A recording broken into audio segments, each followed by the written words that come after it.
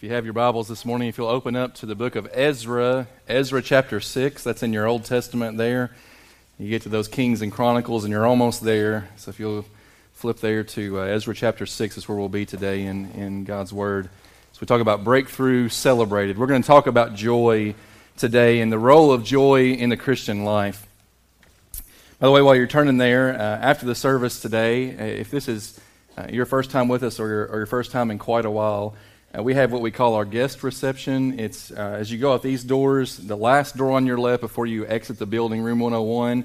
Kent Miller, our associate pastor, will be there to greet you, and just an opportunity for us to get to meet you face to face. This is no bait and switch. We do have a gift we'd like to send home with you, and just to celebrate the time of you being here this morning. And so if you have a moment after the service today, it won't take longer than 5 minutes to get in and out of there. And so if you have a chance to do that, we'd appreciate that time. I'm talking. Do what? He's throwing things on my plate already this morning. All right. And yeah, next Sunday, if you're new with us in the last 6 months or so, new to Corinth in the last 6 months or so, we have next week what we call our party with the pastors. You wonder what kind of party would a pastor throw? Well, you're going to come find out next Sunday right after this service at noon over in our youth center across the parking lot here.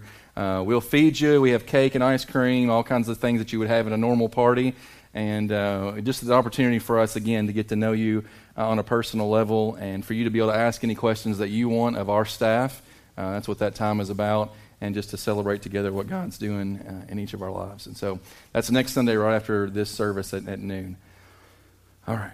We good? Okay, good. All right. Today, talking about joy. And I was reminded this week, it's real interesting sometimes how God takes a message that a pastor is going to have to preach and inflicts that message upon him during the week. And I do mean inflicts, okay? Sometimes you're afflicted with your own message, and that's what happened to me this week as I've been looking at, talking with you this morning about joy. I was reminded of the difference this week between joy and happiness. Much of our lives is spent in the pursuit of happiness. That's what our country is all about, right? That we are all given the pursuit of happiness. But the problem with the pursuit of happiness is this: happiness is fleeting. You'll never really catch it because the moment you think you have it, then circumstances arise that remind you that you really don't. But there's something greater we're going to talk about this morning called joy. But I was reminded about the difference between joy and happiness this week. In the beginning of my week was a wonderful time. And on Tuesday we celebrated our 14th wedding anniversary. And I had a surprise for my wife. Now, my wife knows that I love surprises. My kids, we don't ever tell our kids anything about where we're going or what we're doing, because I love their faces when they're surprised by something. And so I had this whole trip planned. All she knew is that we were having dinner on our anniversary. That's all that she knew. She didn't know we were really going and doing anything extra special. I mean, it's the 14th anniversary. That's just kind of one of those in-between years. But I had this whole secret trip to Nashville planned. And I was doing it up big. I'm telling you, I was going for husband of the year on this deal. I took care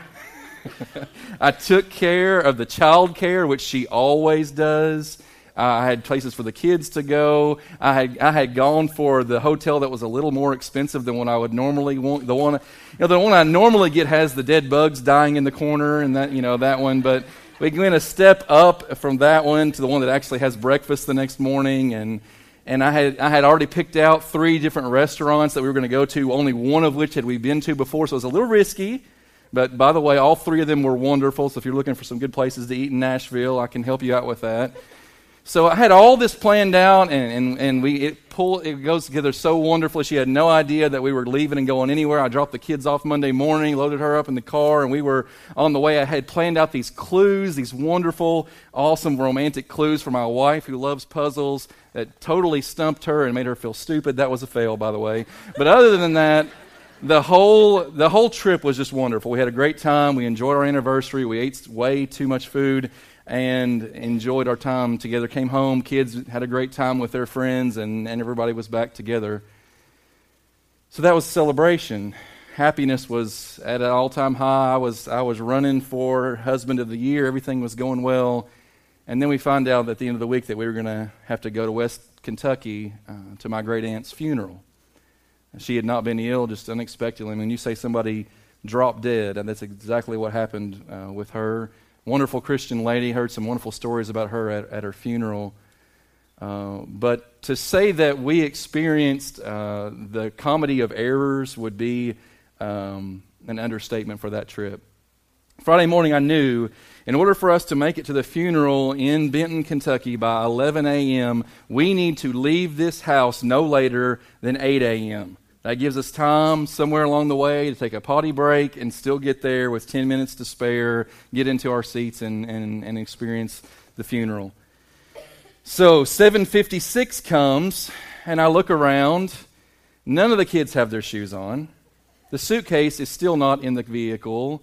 We're all running around trying to get our last-minute things together. We should have packed the night before, but we didn't. And so I go into grouch mode, which is what happens with me when we're needing to be somewhere and we're rushing around, not even close to remotely near ready to go. And by about 8:18, we finally are in the car and headed out the door. So any window of earliness that we had is now gone. And my wife, who sometimes obeys the speed limit, did not. And we drove quicker than I didn't look at the speedometer the whole way there because I knew she was flying. But we drove there, and we get all the way there. We got there in time for the funeral. We were actually a couple of minutes early. I'm not sure exactly how that happened other than that she was driving. And we get all the way there. The funeral goes on and without a hitch, and it was a wonderful time to celebrate her life. And then after the funeral, we had a lunch, and we went to my grandmother's house where we were going to spend the night. We lay the little boy down, our 3-year-old, down for a nap, and when he wakes up from his nap, he is making this odd noise that he makes when his asthma is kicking in. And we began to realize that he was having an allergic reaction to something in my grandmother's house. We still don't know yet exactly what it was, the dog, the dust, who knows, whatever it was. We could hear that familiar sound beginning to come from his little body. And so we had this decision to make. And the first thing that my wife asks, great question, is, well, where's the breathing machine? Now, in the Rupert house, you don't leave home overnight without the breathing machine. That is just rule number one. And in this moment that she asked the question, we both knew exactly where the breathing machine was. It was right next to the hearth at our house where we left it that morning because we were rushing around and Dad was grouching at everybody and we were running out the door. And we left the one thing that you don't leave the house without. Strike one against Dad of the Year here. We left home without the breathing machine. So we had this decision to make, and a dad who would have redeemed that situation would have piled his family all in the vehicle and left and went home so that his 3-year-old, who's beginning to wheeze, could get to his breathing machine to get that taken care of. But no, we decided instead, we hadn't seen my grandmother for quite a while, we're just going to see if he can tough it out. That's not a good idea. When your kid starts wheezing, don't stay in the place where your kid is wheezing, whatever is causing that wheezing is coming from. But we did, great parents though we are, and we stayed there as he continued to get worse. And then the next morning we wake up hoping that maybe he'll have gotten over this. No, now it's not just the wheezing, it's this weird, almost sounds like he's laughing noise. If you ever heard my son go through one of his breathing episodes, it sounds like he's laughing, but he's not. And the theme for the day as we're traveling home was him in tears about every 5 minutes or so saying, "I don't feel better." Yep, strike two against Dad of the Year. My grandmother lives in the area of Benton, Kentucky, and to get to Benton from here, the way that we go is you get on what's known as the West Kentucky Parkway. How many of you have ever traveled that lonely road? Okay, now something that we always did as kids when we made that journey, when we got on the West Kentucky Parkway, before you got on, we get on that little purchase parkway there at Draffinville. Before you left Draffinville, you always stopped at the gas station with the Arby's inside and you used the bathroom. Did we stop to use the bathroom? No, of course we didn't, because this is one of our lovely family trips. And so instead of stopping to use the bathroom, now we're on the West Kentucky Parkway where there are no exits because no one lives there. And we are traveling along this road in the middle of nowhere, even worse than McQuady. There's nothing there. And the 3-year-old who is wheezing in the back and every 5 minutes saying, "Daddy, I don't feel better." And each time he says it, my heart drops. Now he says, "I need to go to the potty." Great. Well, buddy, there are no potties here. And so Mama puts the pedal to the metal even more than it already was, and we're driving as fast as we can. He is weeping at this point. Tremors coming through his body, either because he can't breathe or because he has to pee. I don't know which one or both. And now the exclamation of "I don't feel better" is now sobbing and crying. "I don't feel better," has to go to the bathroom. And it was at least 20 minutes until we got to the next stop. And I know a good parent probably would have just pulled over on the side of the road, but little 3-year-old who is in the midst of potty training has never really done that before. The whole find a bush kind of deal. And so we decided just to press on through, and we get to Central City, we pull in, and we're those parents. You know the ones that I'm talking about. They get out of the car with this screaming child who you think they have just beaten within an inch of his life. His tears are pouring. He is crying out in agony, either over the fact that he can't breathe or he has to pee, or both two things together. And we march into this gas station, and he does his business. So, if that wasn't bad enough, we get back in the vehicle, still having the breathing issues, to make our way from Central City back to here. And when we get back in the vehicle, we're trying to calm him down, help him to kind of get his composure, and we tried to bribe him. Again, good parents, this is what we do, right? Okay, buddy, here's the deal. If you can just make it through, we're only about an hour from home. The way Mama drives, probably 45 minutes. If you can just make it to the house, you can watch anything that you want. And this is a treat for him because he would sit in front of the TV all day long if we would let him. But TV is still a treat for him. You can watch anything you want. We'll give you. You can do anything that you want when you get home. Just tough it out and make it through. And so he's still weeping. It's okay, buddy, let's try to redirect here. What would you like to do when we get home? You can have your pick. A buffet is open. Whatever you want to do, whatever you want to eat, whatever you want to watch, it's just whatever you want, trying to redirect this kid. And he says, "I want to watch Flash with you, Daddy." I know. That's the response I should have had. This is a show we watch. I don't know why we got into watching this show. It's not even a very good show. It's kind of dumb. The plots are really twisted, and the acting is horrible, but he likes The Flash, and so we sit down and watch The Flash together on the days when Dad's being a good dad. But here's what Dad's thinking about.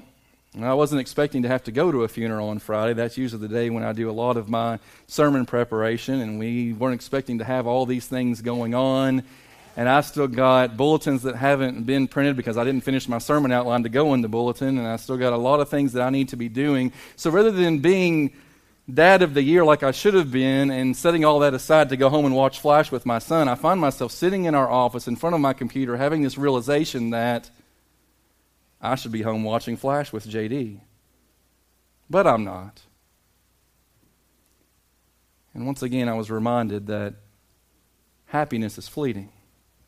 What began as a wonderful week celebrating our wedding anniversary, coming home with this imaginary Husband of the Year trophy, now I'm at the bottom of the pile, the dad who didn't go home and watch Flash with his wheezing son who he made wait to go to the bathroom for 20 minutes in the car. I didn't do what a good dad should do, and so I'm here in the office just brokenhearted over what in the world has happened to what began as such a glorious week. How many of you have ever been in that spot before? How did I get here after a week that I just had? This is nothing new for us. The people of Israel 2,500 years ago experienced the same kinds of trials and temptations that we experience. And as we look to them today in Ezra chapter 6, let's remind ourselves of what we looked at last week in Ezra chapters 4 and 5, that all around them was this opposition. God had called them out to do this amazing work of rebuilding the temple and rebuilding this holy city of Jerusalem. He had given them this clear call and this work to do, and it empowered them for the work. And then they spent 10 years running away from the things of God, not doing the work of God, working on their own homes, building their own kingdoms, while what God had called them to do just set to the side unfinished. Let me give you a little bit of a timeline to help you to understand. Again, as you read the book of Ezra, it can get a little confusing because Old Testament writers, they really weren't concerned with chronology. When we think about history, we think about it in terms of, well, this happened, and that caused this to happen, cause and effect, an order of events and a timeline. That's how we think about history. But the Old Testament writers were really not concerned with chronology. They wrote much more thematically. They were concerned with teaching particular lessons to the future generations, and so they would group events together in themes. Like the chapters 4 and 5, the theme was this opposition. And so he draws from a couple different generations of Israelite experience to talk about how God deals with opposition that arises against his people. But he shifts in this particular chapter, in chapter 6, not talking about opposition anymore, now talking more about celebration. And again, he's going to draw from a couple different generations there. All that's happening here in the book of Ezra kind of began in the year 586 BC. That is a key moment in the history of the people of Israel. That was the year in which Nebuchadnezzar, the most powerful man in the world at that time, he was the most powerful leader, the king of the Babylonians. He marched into Jerusalem with his army and utterly destroyed the place. And the worst case scenario happened when he tore down the temple, stone from stone, leveling the place that represented the presence of God among his people. And the Israelites that were left alive were carried off into captivity. And it says, and there by the rivers of Babylon, they sat and they wept as they remembered all that they had lost. 586 BC. 538 BC, we fast forward some 50 years and we find that God raises up a king known as Cyrus.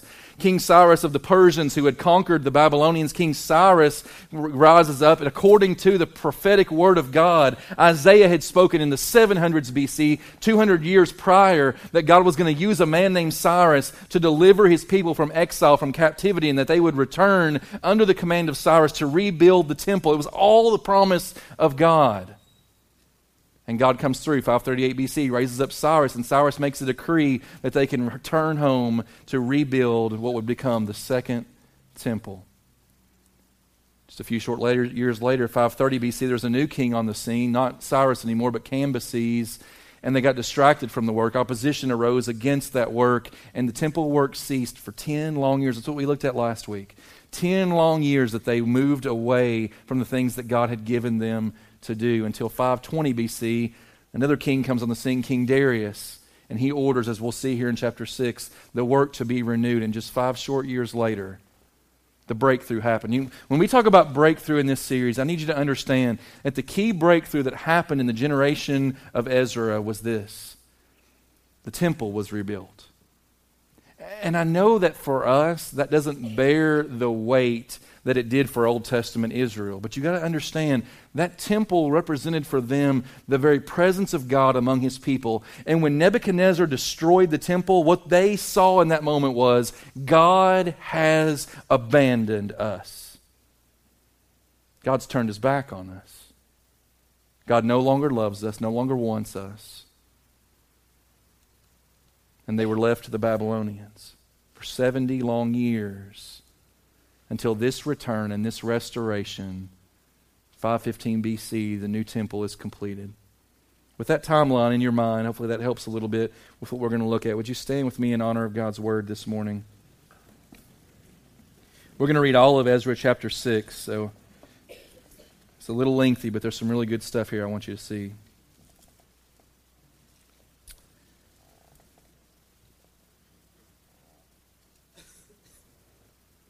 So it says, and then Darius the king made a decree. This is the year 520 BC. He made a decree, and search was made in Babylonia in the house of the archives where the documents were stored. In Ecbatana, the capital that is in the province of Media, a scroll was found on which was written a record. In the first year of Cyrus the king issued a decree concerning the house of God at Jerusalem. Let the house be rebuilt, the place where sacrifices were offered, and let its foundation be retained. Its height shall be 60 cubits, and its breadth 60 cubits. With 3 layers of great stones and 1 layer of timber, let the cost be paid from the royal treasury. And also let the gold and silver vessels of the house of God, which Nebuchadnezzar took out of the temple that is in Jerusalem and brought to Babylon, be restored and brought back to the temple that is in Jerusalem, each to its place. You shall put them in the house of God. Here's the response. Now therefore Tatnai, governor of the province beyond the river, Shethar-bozenai and your associates, the governors who are in the province beyond the river, keep away. Let the work on this house of God alone. Let the governor of the Jews and the elders of the Jews rebuild this house of God on its site. Moreover, I make a decree regarding what you shall do for these elders of the Jews for the rebuilding of this house of God. The cost is to be paid to these men in full and without delay from the royal revenue, the tribute of the province from beyond the river. And whatever is needed, bulls, rams, or sheep for burnt offerings to the God of heaven, wheat, salt, wine, or oil, as the priests of Jerusalem require, let that be given to them day by day without fail, that they may offer pleasing sacrifices to the God of heaven and pray for the life of the king and his sons. Also I make a decree that if anyone alters this edict, a beam shall be pulled out of his house, and he shall be impaled upon it, and his house shall be made a dunghill. In other words, don't mess around with this, guys. Serious consequences will come. May the God who has caused his name to dwell there overthrow any king or people who shall put a hand out to alter this or to destroy this house of God that is in Jerusalem. I, Darius, make a decree, let it be done with all diligence. And so what was their response? Verse 13. Then according to the word sent by Darius the king, Tatnai, the governor of the province beyond the river, Shethar-bozenai and their associates did with all diligence what Darius the king had ordered. And the elders of the Jews built and prospered through the prophesying of Haggai the prophet and Zechariah the son of Iddo. They finished their building by decree of the God of Israel and by decree of Cyrus and Darius and Artaxerxes, king of Persia. And this house was finished on the 3rd day of the month of Adar in the 6th year of the reign of Darius the king. By the way, that would be March the 12th, 515 BC. And the people of Israel, the priests and the Levites, and the rest of the returned exiles celebrated the dedication of this house of God with joy. They offered at the dedication of this house of God 100 bulls, 200 rams, 400 lambs, and as a sin offering for all Israel, 12 male goats according to the number of the tribes of Israel. And they set the priests in their divisions and the Levites in their divisions for the service of God at Jerusalem, as it is written in the book of Moses. On the 14th day of the 1st month, the returned exiles kept the Passover. For the priests and the Levites had purified themselves together, all of them were clean. So they slaughtered the Passover lamb for all the returned exiles, for their fellow priests, and for themselves. It was eaten by the people of Israel who had returned from exile, also by everyone who had joined them and separated himself from the uncleanness of the peoples of the land to worship the Lord, the God of Israel. And they kept the feast of unleavened bread 7 days with joy, for the Lord had made them joyful, and had turned the heart of the king of Assyria to them, so that he aided them in the work of the house of God, the God of Israel. You can be seated. And Father, as we talk this morning about joy, Lord, would you remind us of Nehemiah 8:10 that says to us, the joy of the Lord is our strength. Even in days of grief and sadness, even in times of angst and suffering, there is a joy that rises above our circumstantial happiness. There is a joy that goes deeper and abides and will remain for the children of God, for those who trust in Christ, those who look forward to the unfading crown of glory that will be given to those who walk faithfully with Christ. And Lord, this morning we make this prayer for ourselves. This David prayed, Lord, would you restore to us the joy of our salvation and grant us a willing spirit to sustain us. Would you do that work in us today? We ask it in Jesus' name. Amen.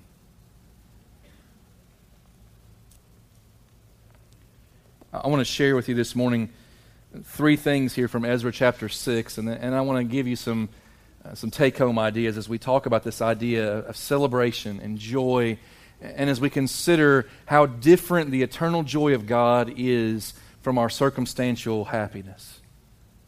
First of all, in these first few verses there, we see the command of the king.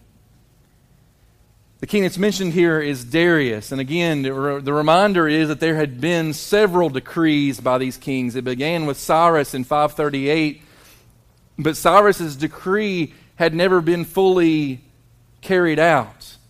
They had started into the beginnings of the temple, laying the foundation, and they celebrated the restoration of the foundation of the temple, and then they lost their way. As opposition rose up and as temptation drew them away, they turned away from the work of the Lord, and they began to focus on their own homes, on their own problems. And then God raises up this prophet named Haggai, and right after him, another prophet named Zechariah. If you look at the end of your Old Testament, the last three books, two of those books are Haggai and Zechariah. And it's the messages that these two prophets of God brought during that time to return the people back to a focus on building this house of God known as the temple. Basically, Haggai says to them, you guys have been focused for 10 years on building your own houses while the house of God remains a ruin. And what has it gotten you? You're still hungry. You're still struggling. There's still enemies on every side. While you've been building your own kingdom, and the kingdom of God has lain in ruins, as symbolized by this temple laying in ruins, while you've been focused on your own kingdom, building your own glory, what has it really accomplished for you? It's time to get back to the work of the Lord. And so God raises up this king named Darius, who issues a second decree. Let's finish this out. Let's continue and finish out the temple. Now, I want you to understand very clearly. When God uses Cyrus, when God uses Darius, and he also refers here to the king that would come in the next generation, Artaxerxes, the king who ruled during Nehemiah's time when the walls were being rebuilt. Remember, Ezra is not concerned with chronology. He's speaking thematically here. When God raises up these pagan kings, understand, these kings did not devote themselves wholeheartedly to the one true and living God. They would worship any god out there. And in fact, their motivations, as revealed here in these verses, show that the only reason they were interested in rebuilding this temple was so that the people of Israel might pray to them, for them to their God, that they might be blessed. They were doing this with a number of peoples. They were ready to scratch the itch of any people who might pray to any God that they might be blessed. It says that they might pray for the king and his sons. We read that a few minutes ago. And so don't think that Darius is some wonderful philanthropist who just really desired the good of the Jewish people. No, in his heart was gain for himself. First, the gain of the pleasure of the peoples he ruled over, that everyone would like him, but also that they would pray for him, believing that surely at some point, if I scratch the itch of enough of these gods, surely I'll be blessed and I'll be able to rule longer and everything will go well with me. You see, the prosperity gospel that is prolific in our age, it's been around for a long time. Darius believed wholeheartedly in the prosperity gospel, that God wants me to be happy, healthy, and wealthy, and if I do what God likes, He'll make sure that I get what I want. You scratch my back and I'll scratch yours is the theology, the prosperity gospel. So don't think for a minute that God was calling upon godly kings to do this work. No, He was calling upon selfish, self-centered, all-about-me type men, but He was using them to accomplish His purposes. Proverbs 21:1, you might want to jot that verse down. Proverbs 21:1 says that the heart of a king is like water in the hands of God, and He turns it whichever way that He wishes. It's this picture of if you were to put a drop of water in your hand, you can tilt your hand any way you want to, and you direct the course of that droplet of water. And then Proverbs 21:1 says that's what the heart of a king is like. And you got to understand, these guys, Cyrus and Darius, Nebuchadnezzar, all these kings, these were the most powerful men in the world at that time. They were the world leaders. They were at the very top of the political food chain. Nobody stood in their way.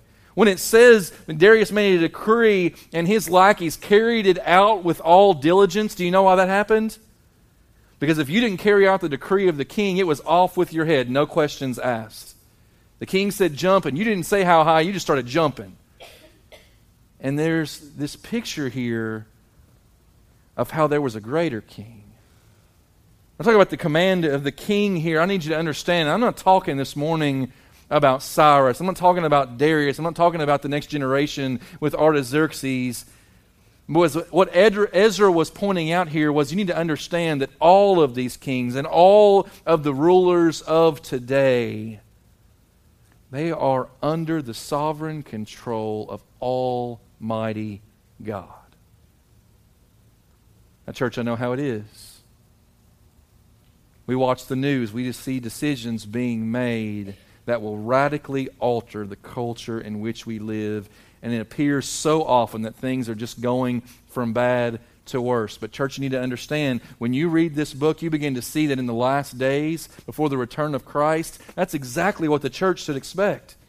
Not that things are going to get better and better. No, that things are going to go from bad to worse before they get better. They will not get better until Christ comes back to reclaim His people and to bring about the fulfillment of His kingdom.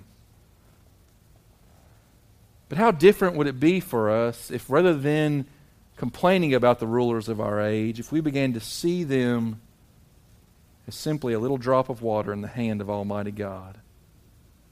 And that every decision, every law that is passed, every decree that is made, every speech that is made, every principle they carry out is one more little cog in the great plan of Almighty God.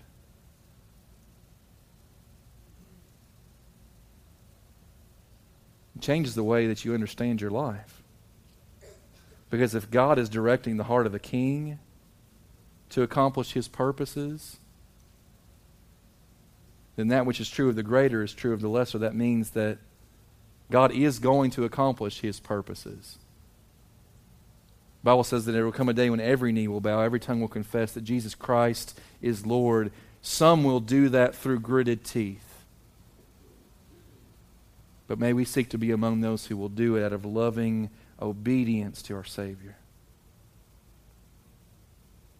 There's two ways to view history that are revealed in the book of Ezra. Some view history as a matter of happenstance. Things happen and there's no real necessary reason. Things just happen. And there's others that begin to view history because of this word. Begin to view history and all the events of our lives, down to the mundane, the tiny things in our lives, and begin to understand history in light of a sovereign God who has complete control over all things. That there is nothing that escapes His notice. There is nothing that happens outside of His plan. Even the worst things that happen in our lives, He can use according to His purpose. We're going to talk more about that before we finish today. But understanding the greatest command of the kings here in Ezra 6, it was not Cyrus's command. It was not Darius's command. It was the command of Almighty God, the King of Kings and the Lord of Lords, had made a decree. The temple would be rebuilt, and so you can mark it down. And it happens. Verse 13, pick up there with me, the completion of the temple. It says, then according to the word sent by Darius the king, these leaders, Tatnai, Shethar-bozenah, these leaders who had basically been playing tattletale on the Israelites. They had come into Jerusalem, seen them rebuilding the temple, and they had sent word to the king saying, do you know what those Jews are doing? They're down there rebuilding a temple, and you need to look into this. You need to stop them from doing this because they're going to cause trouble for you, king. And Darius goes and looks, and he discovers that decree to rebuild the temple had happened 2 king generations ago, back with Cyrus, and he says, it's time to get this work done. And here's what he does. Here's the amazing thing that God makes happen in order for the temple to be restored.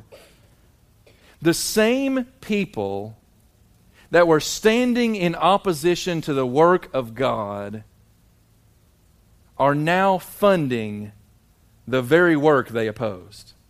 Look at with me at verse 13.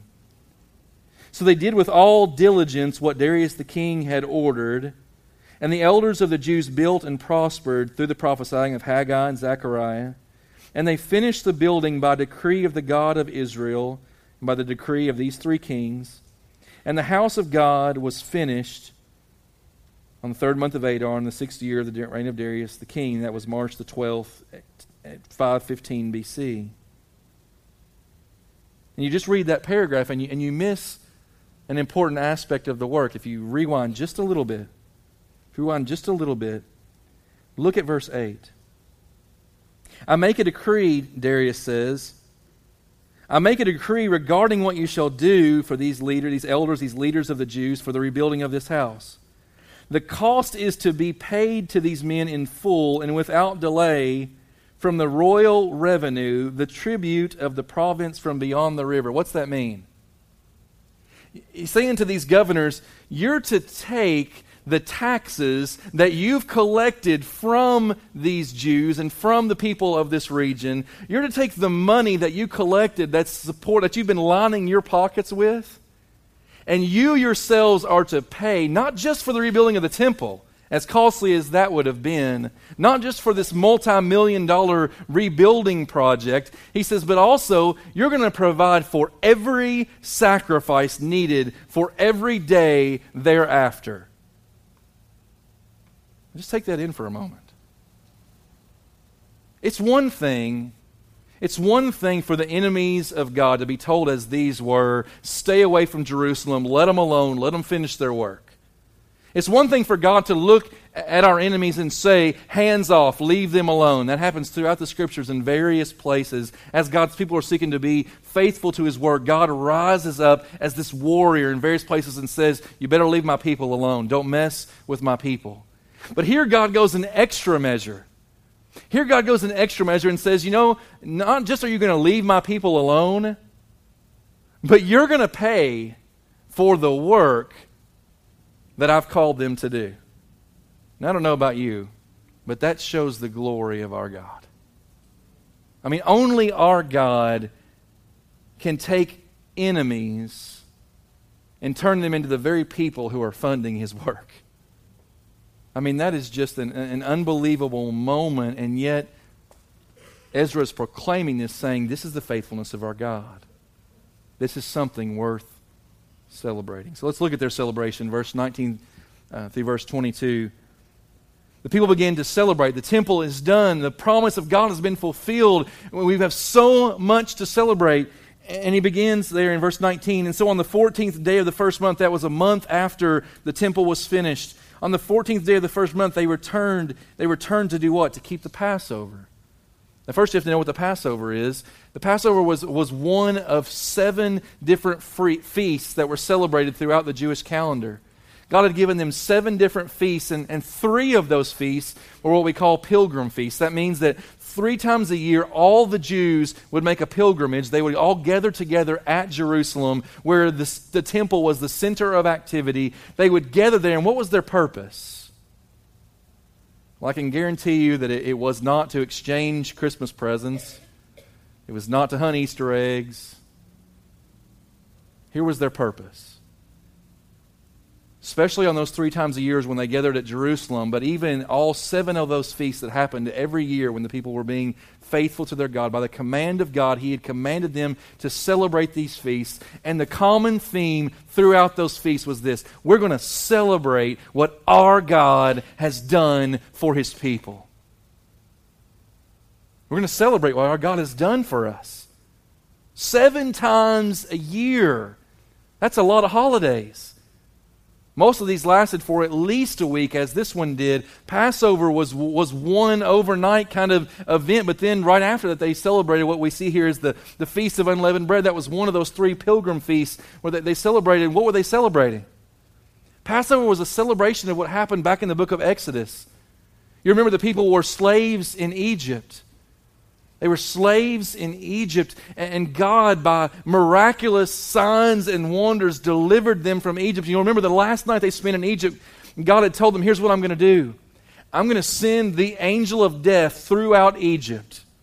And the angel of death is going to kill every firstborn son in the land. But here's what you're supposed to do. I want you to kill a lamb, every household.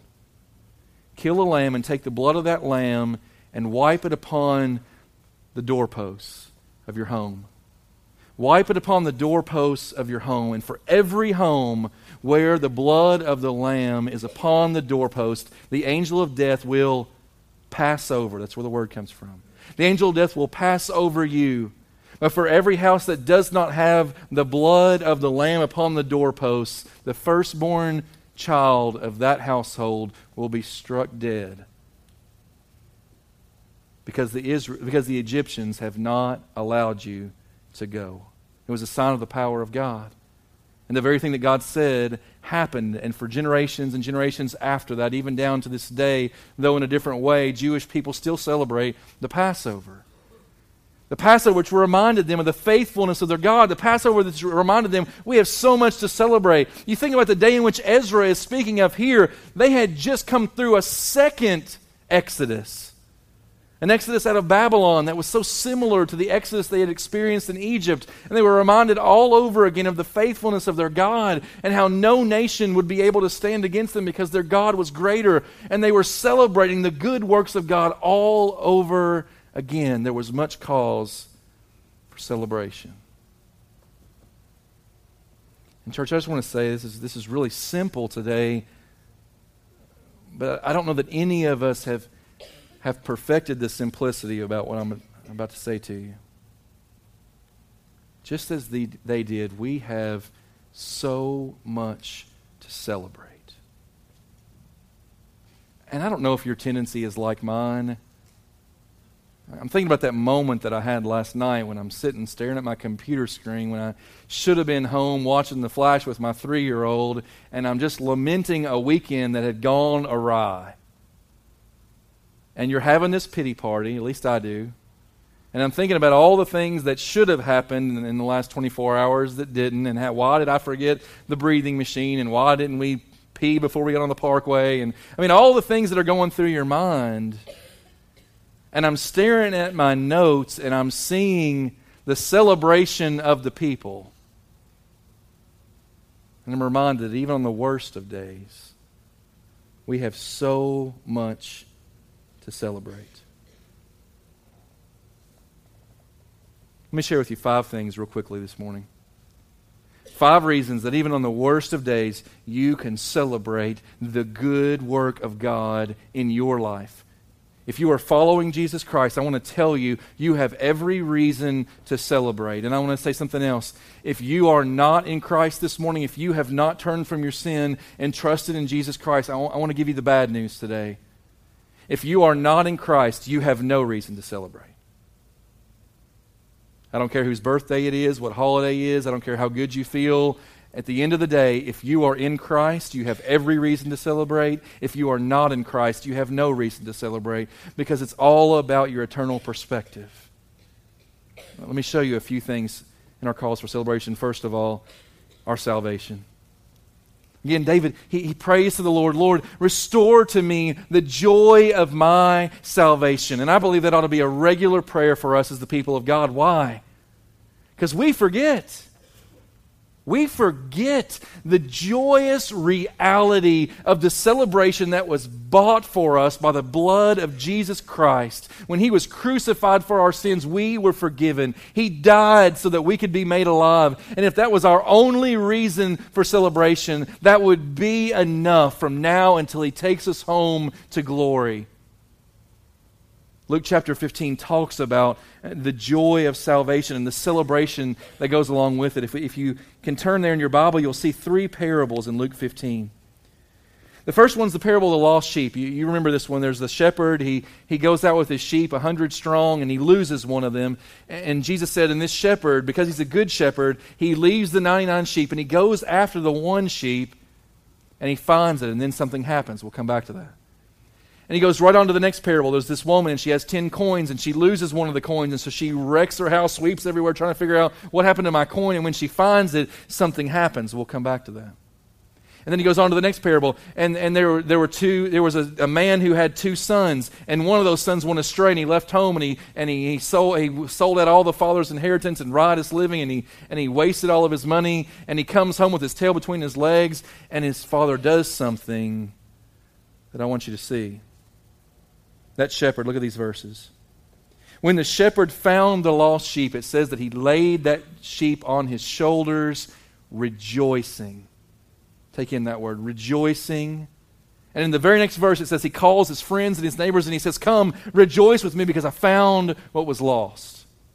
And then the lady with the coins, she finds her coin and says, and she called together all her friends and her neighbors and she said, rejoice with me, for I have found the coin that I had lost. I found what was lost, and rejoicing erupts. And then in the parable we call the prodigal son, the older son is so mad. His younger brother has come home and he's wasted all his father's money, and the older son is so mad that they're having a party. But here's the response of the father. Dad says it was fitting. It was necessary. We had to celebrate and be glad. Why? Because this brother of yours, he was dead and now he's alive. He was lost and he is found. And throughout Luke chapter 15, there's this refrain that keeps going off from the lips of Jesus. And he says, you need to remember that there is more rejoicing in heaven over one sinner who repents than over the many who need not repent. And church, that ought to be true for us. We ought to be a people who rejoice when the lost get found. And I'm not just saying when somebody walks an aisle and prays a prayer. I'm saying when lives are radically transformed. When addiction is done away with. When marriages are restored. When there is a heart change that results in a radical life change. When the one who is spending his life building his own kingdom to his own destruction is now building the kingdom of God, the response of the church ought to be celebration. And I'll just say in my own heart, and I believe in the life of our church, there's a place where we need more celebration. We need more celebration because it's good for us, but also because, folks, this is the command of God. It was not arbitrary that God had commanded 7 feasts, 7 celebrations a year. I'd say we need at least that many. First, our salvation, but second cause for the church's celebration is our sanctification. Now, this is one of those $10 Bible words that we're going to spend some time with in a later message. But for now, I want you to understand this much about sanctification. Sanctification is the process by which God makes us into what He already sees us to be. Just take that in. You may want to jot that down. Sanctification is the process by which God makes us into what He already sees us to be. You see, when you turn from your sins and you trust in Jesus Christ, there's this amazing thing that happens. The filthy rags of your sinful condition are stripped away, and God does not leave you naked. Instead, He clothes you in the righteousness of Christ. This beautiful white robe that the people of God are given to wear, the righteousness of Christ. You are clothed in the righteousness of Christ. And from that moment forward, God sees only the righteousness of Christ in you. And at the same time, though, Paul says there's still this struggle that goes on in the flesh. There's still these moments when I'm not the man that I want to be, and I find myself doing things that I don't want to do, and I don't find myself doing the things that I want to do. God's put this new heart in me, and yet I'm still struggling between the flesh and the spirit, and there's all this mess going on, and temptations are still real, and sins still happen, and there's still the struggle. But you see, all the while, even through the struggle, God is working this amazing process of sanctification in our lives, where He is making us into exactly what He already sees us to be. We call it conforming us to the image of Christ. He's making us more and more like Jesus through everything that happens. Look with me at Colossians chapter 1. I want to share these scriptures with you. I love this chapter. It's come up so many times recently in my Bible reading. The Apostle Paul gives them this prayer. He says, may you be strengthened. May you be strengthened with all power according to His glorious might for all endurance and patience with what? With joy. That word almost doesn't seem to fit there until you read on. For all endurance and patience with joy, giving thanks to the Father who has qualified you to share in the inheritance of the saints in light. He has delivered, here's the cause of our joy. He has delivered us from the domain of darkness and transferred us to the kingdom of His beloved Son, in whom we have redemption, the forgiveness of sins. In that last verse, he gives us 3 reasons for celebration. He says, first of all, here's what God has done for you. He has transferred you. You were living headlong in the kingdom of darkness. You were all about your sin, and the consequences were weighing down upon you, and you would have been separated from God forever until He came down and He dwelled in the place which you deserve to be. He took your cross, He took your death, and He gave you life. He gave you forgiveness. He transferred you. That's cause for celebration. But He doesn't stop there. He says not only that, but He says in Him we have redemption. That means He bought you. That means He looked at us as worthless as we were in our sinful condition, and He considered us worthy to be bought. And there's a place in which none of us were. But in His grace and in His sovereignty, He looked at those who were in Christ and He said, I want you. And so He purchased us with the blood of His Son. But not just that, He says, and also the forgiveness of our sins, which we're going to talk more about before we finish this morning. He says we have the forgiveness of our sins. The slate's been wiped clean. Those filthy rags have been removed from us, and now we're clothed in the righteousness of Christ, and God is working this amazing plan of sanctification, and we ought to celebrate.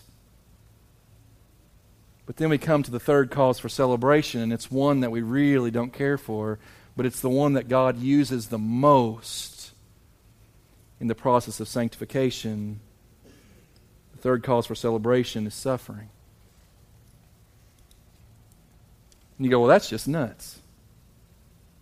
Who celebrates suffering? People walking with Jesus do.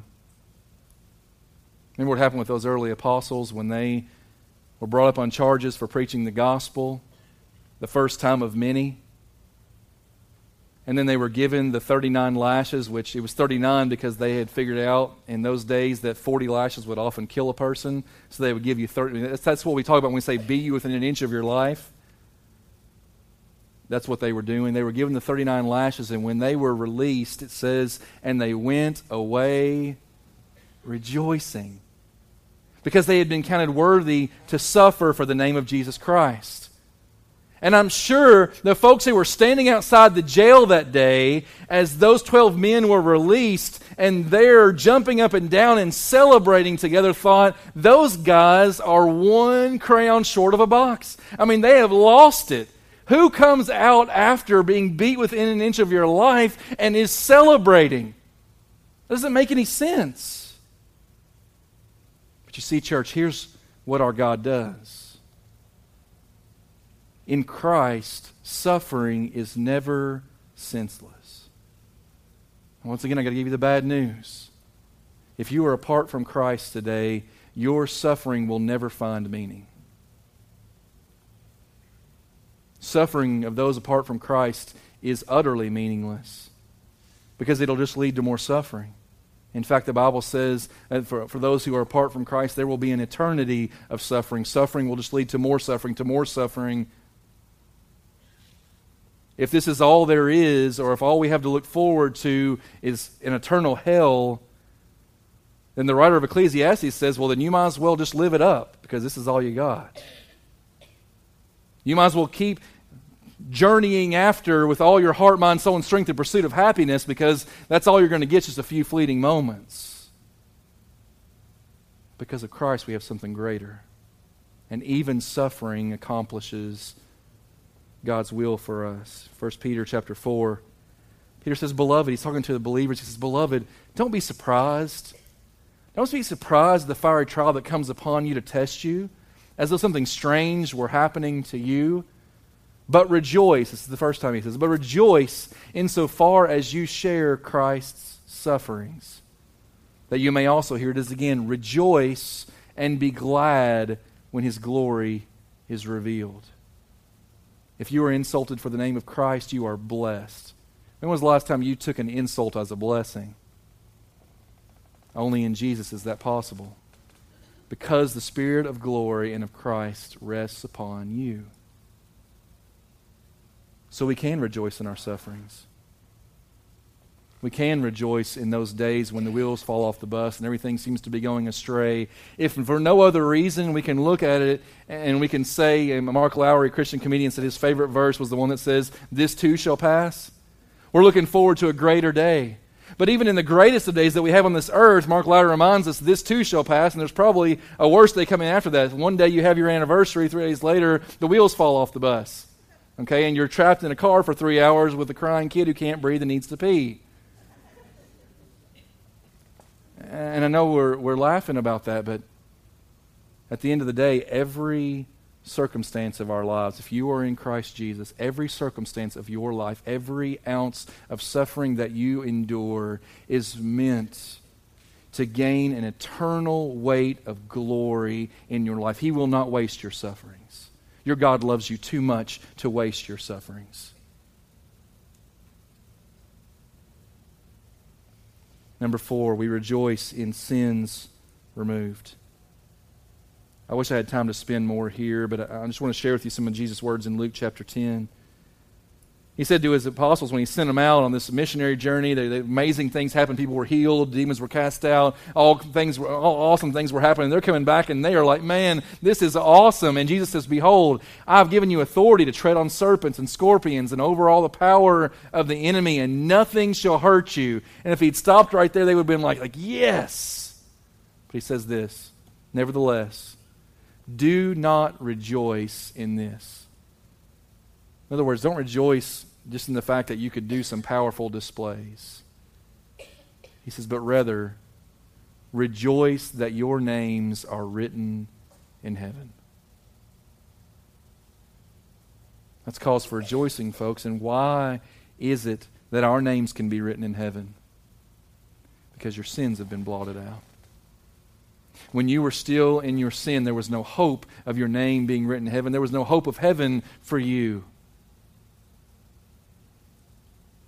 But when your sins were blotted out by the precious blood of God's one and only Son, your sins were forgiven, your slate was wiped clean, and you are a new creation in Christ, and so you have cause for rejoicing. And finally today, and I'll leave you here, we rejoice over saints redeemed. I love the writings of the Apostle Paul. And one reason I love the writings of the Apostle Paul is because there is not one letter of Paul's where he doesn't rejoice over brothers and sisters in Christ that had added to, augmented, helped him in his ministry for the Lord. He is constantly praising, not just the churches as a whole, but he calls out individuals by name and says, I want to give thanks for Epaphroditus.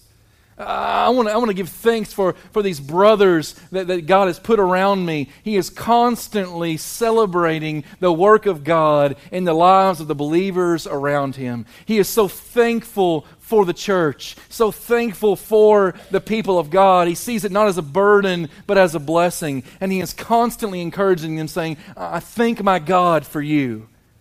And church, I just want to say that to you this morning. I thank my God for you. I thank my God for the little letters that I receive every once in a while that just are encouragement to me. I keep a file of them in my desk drawer. Many of you in this room, just little cards that you've sent, just words of encouragement, scriptures that you've shared with me. I thank my God for you.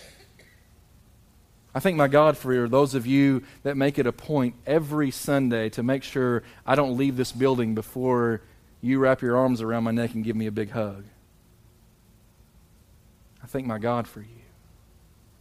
I thank my God for those of you who come to me with questions.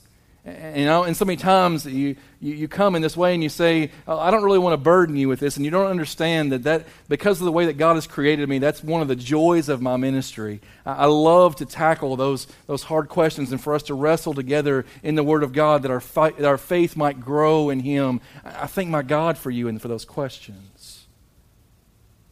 And I thank my God for you when you allow me to enter into your times of suffering and you ask me to pray for you.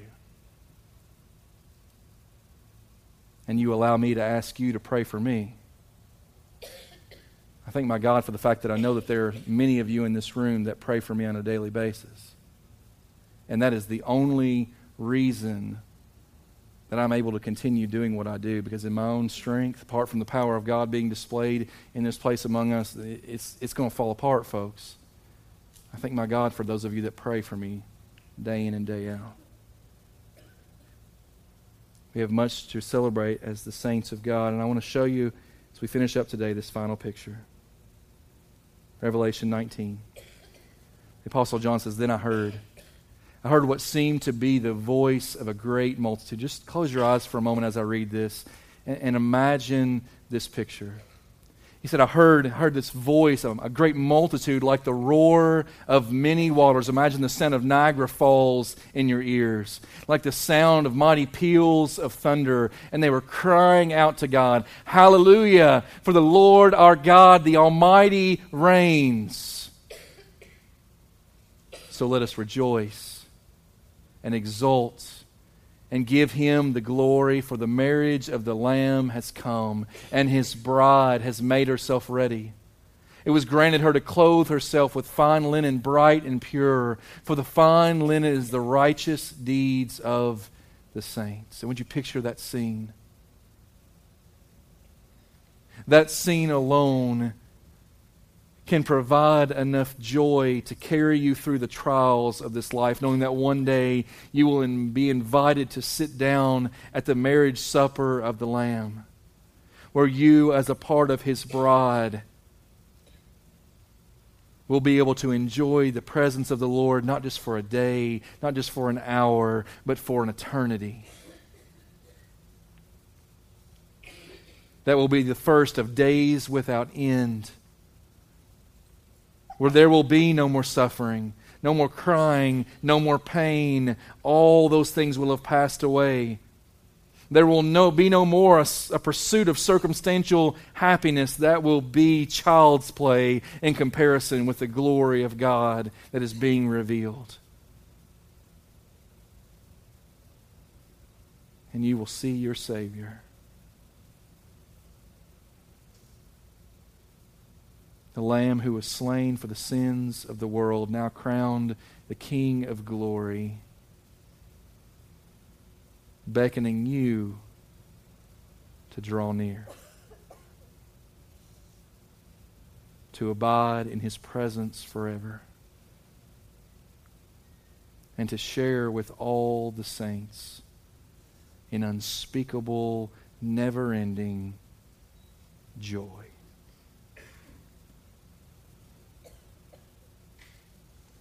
And Father, with this vision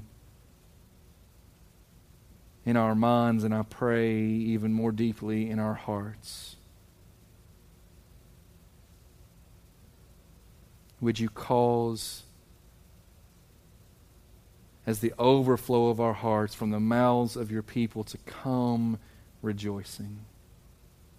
As we share this final song together this morning, God, would you cause us to see that above and beyond our circumstances lies the never-failing God, whose unfailing love will guide us through all the most difficult dangers and toils and snares. And in reality, you already see the end from the beginning, and you are sanctifying us, and you have saved us, and you are drawing us to yourself, and you have given us work to do in joy. And all of these things, we praise you, our God, because you are worthy and because you have commanded us to celebrate. In the name of Jesus our Lord, we pray. Amen. Let's stand together and share this last song. Would you be renewed today in your celebration of who you are in Christ, of what He has done for you? Maybe one of those things there on that list has struck your heart today, and you say, you know what, I'd almost forgotten about that. Maybe you're praying today, God, would you restore to me the joy of my salvation? However God would lead you this morning, let this be a time of rejoicing as we worship the Lord here at the end of this service. And may we go away, the overflow of our hearts being, my God, He has filled me with joy, that it erupts from our mouths into the lives of others throughout this week. Let's sing this song together as we prepare to close out our service today.